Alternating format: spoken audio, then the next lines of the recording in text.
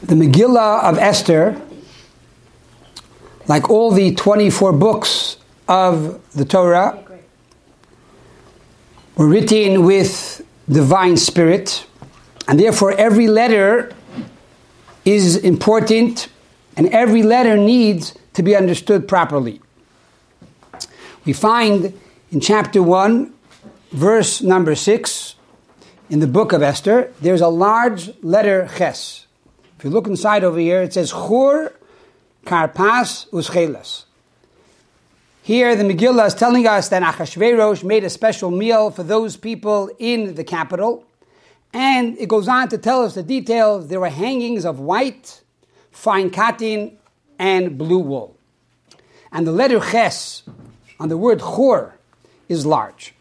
So number one, the fact that the letter is large, this begs a deeper insight, a deeper interpretation. And the Megillah is telling us, I want you to elaborate on me. I want you to look into my word. I want you to look into my letter so that you have a deeper insight to the Megillah. So what is this Chur? What is Chur? Number one, Chur means white. It's from the word chivar. Number two, choir, if you change the nakuda, instead of having a malupim on the side, you put a choilam on top. Choir means a nobleman. Now remember, in the Megillah there are no dots. There are no nukudas. Now it's true that according to Kabbalah it was given over already from the beginning of creation. And especially when it was written with the intent that it should have dots. But because there are no dots literally in the written scroll, we have a right to interpret it the way we want. So with a choilam, with the dot on top, it becomes nobleman. Furthermore, the word chur is similar to the word cherus or cherut, which is freedom. So how do we connect all of these words together? Being that there's a rule that if there are many interpretations to one word or one letter, they all complement each other. How do these letters complement one the other? A final question. It says when Mashiach comes, the books of the prophets will be nullified, besides the book of the Megillah of Esther. That will be eternal, even after Mashiach comes. And therefore the message here must be an eternal message, not only for now, but even after Mashiach comes. How do we understand all of this? The word chur literally means a hole, to make a hole. And we find in the famous book called Tanakh of Eliyahu, which are the teachings of Eliyahu HaNavi, Elijah the prophet. He quotes over there and says, Amnulay Talmidav Rabbi Eliezer, the students of Rabbi Eliezer said to him, Heich nase tshuva. How do we do tshuva? We want to repent. We want to return to God. What should we do? What does he answer them? He answers them a quote from Shir HaShirim, the Song of Songs, King Solomon's love song. From chapter number 5, verse number 4, he says as follows, Doidi, my beloved, shalach yodei min achor. My beloved stretched out his hand from the hole. And he says, this is the way you do tshuva. So here we see that there's a connection between the hole and tshuva. What's the logic behind this? The concept is that in heaven, just like down here in this world, there are courts. And you have prosecutors, and you have defendants. And many times the prosecution is very strong. And logically, there's no way to overcome the DA. So what does God do? He makes a little hole, he circumvents the trial, and he opens up a path for the litigant to do tshuva, to repent.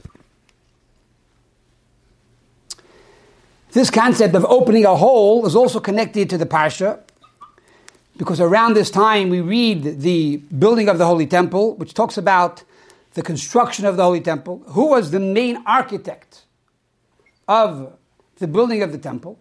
His name was Betzalel ben Uri ben Hur. Betzalel, says the Zohar, represents Betzel Kel. He was in the shadow of God. He understood God. He was a young boy, 13. Yet he knew all the secrets of creation. He used the letters, the 22 letters that God created the entire universe with, and he used those same 22 letters to encapsulate creation in the Mishkan, in the Holy Temple. That was Betzalel's brilliance. And the Zohar says that the fact that he's called Betzalel ben Uri ben Hur hints to this idea. He was not only in the Betzalel, the shade of God, but Ben Uri, he was a son of light, the light that was created on the first day of creation. Ben Hur, before creation, there was a hole from which this light emanated from, representing a light beyond creation. This was the wisdom of Betzalel. So Hur represents a level beyond nature, beyond time and space. Incidentally, the letters Hur are the same letters as V'rav Chesed, tremendous kindness. In other words, if a person sinned and wants to return, and the DA does not allow the person to return, God opens up an opportunity, a hole, because of God's V'rav Chesed, because of God's tremendous mercy and kindness for his people. There's an amazing story in the Talmud. The Tractate of Sanhedrin, page 103, side A, says that there was a king by the name of Menashe. He was a terrible king. He not only sinned by himself, bowing down to idols, he caused all of Israel to sin. That's the worst sinner. You want to sin, go to your closet, do what you want. Stay in your closet. To open up the closet and bring the whole world into your closet. He caused the entire world to sin together with. Yet, says the Gemara, for 33 years he did tshuva for this. What happened was, says the Gemara, that the heavenly tribunal did not allow him to do tshuva. They turned to God and said, God, you're letting him do tshuva. He caused all your people to sin. What did God do? Says the Gemara, God made a tunnel. He made a hole. He opened up a tunnel in the heavens in order to receive the tshuva because of his kindness. And God therefore overpowered Midas Hadin, the attribute of judgment. So this idea of Chur represents tshuva, represents repentance. Now you ask, what's the connection between repentance and Purim? It's very simple. What's the word Purim?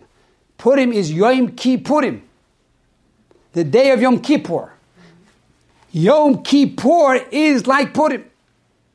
They both represent the idea of tshuva. The difference is Yom Kippur is tshuva through fasting and crying. And Purim is a higher tshuva. It's a day of eating and feasting and joy.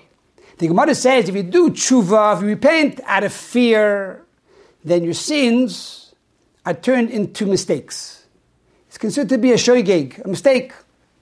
If you did tshuva out of love, then the sins become mitzvos. So the more sins you do, the bigger tzaddik you are, the bigger Baal Tshuva you are, because now all those sins become mitzvahs. So at the beginning of the year, Yom Kippur, we could only do tshuva through sadness, through regret. But once we continue to establish ourselves and learn more Torah and do more mitzvahs throughout the year, and we get stronger and stronger, and we become now rehabilitated, comes Purim, we can now do tshuva through tremendous joy. And so at the beginning of the Megillah, already it starts with Chur, this white. The idea of white means white without any sin. Yom Kippur, we wear white because we are like the angels who are pure, that don't sin. We wear white like the high priest who is pure from sin and enters into the Holy of Holies. Furthermore, we now become noblemen. We are a kingdom of priests. We are a kingdom of noblemen, but we have to act that way. And through tshuva, we now regain our previous status. And this is the ultimate freedom. Freedom from the Yetzer Hara, freedom from the evil inclination, freedom from our predispositions. We have the power to conquer our desires and have discipline.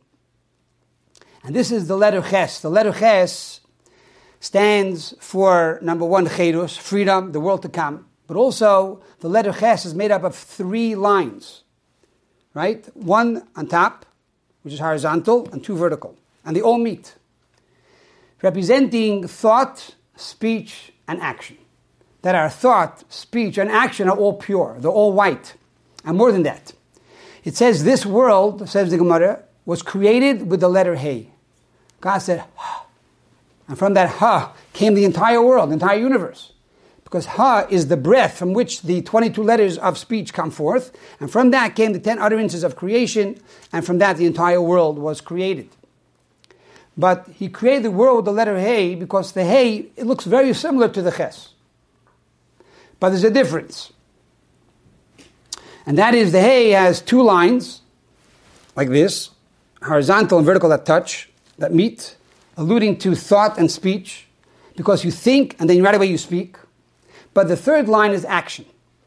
Now from thought and speech to action, there's always a pause, there's a struggle.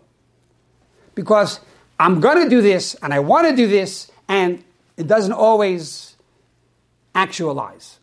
So therefore, there's a gap. But that's true in this world.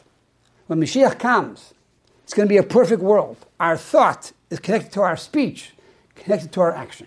So right away, after we think something, and we say it, boom, it's going to happen. And so at the beginning of the Megillah already, we are told that this alludes to the world to come. And as the Rambam says, that there's a promise at the end of time. The Jewish people will return to God, and miyad heinegolen, immediately they're going to be redeemed. And so already the Megillah hints to this party, that Achashverosh, which alludes to Almighty God. Because Achashverosh means Achris Vereshish Shaloi. The end and the beginning is His. The end of the universe, the beginning of the universe. God is beyond time and space. Everything belongs to God. God will make this big feast for us. And He's going to display these white curtains to show, look, my people are holy, my people are pure, and my people are truly noble.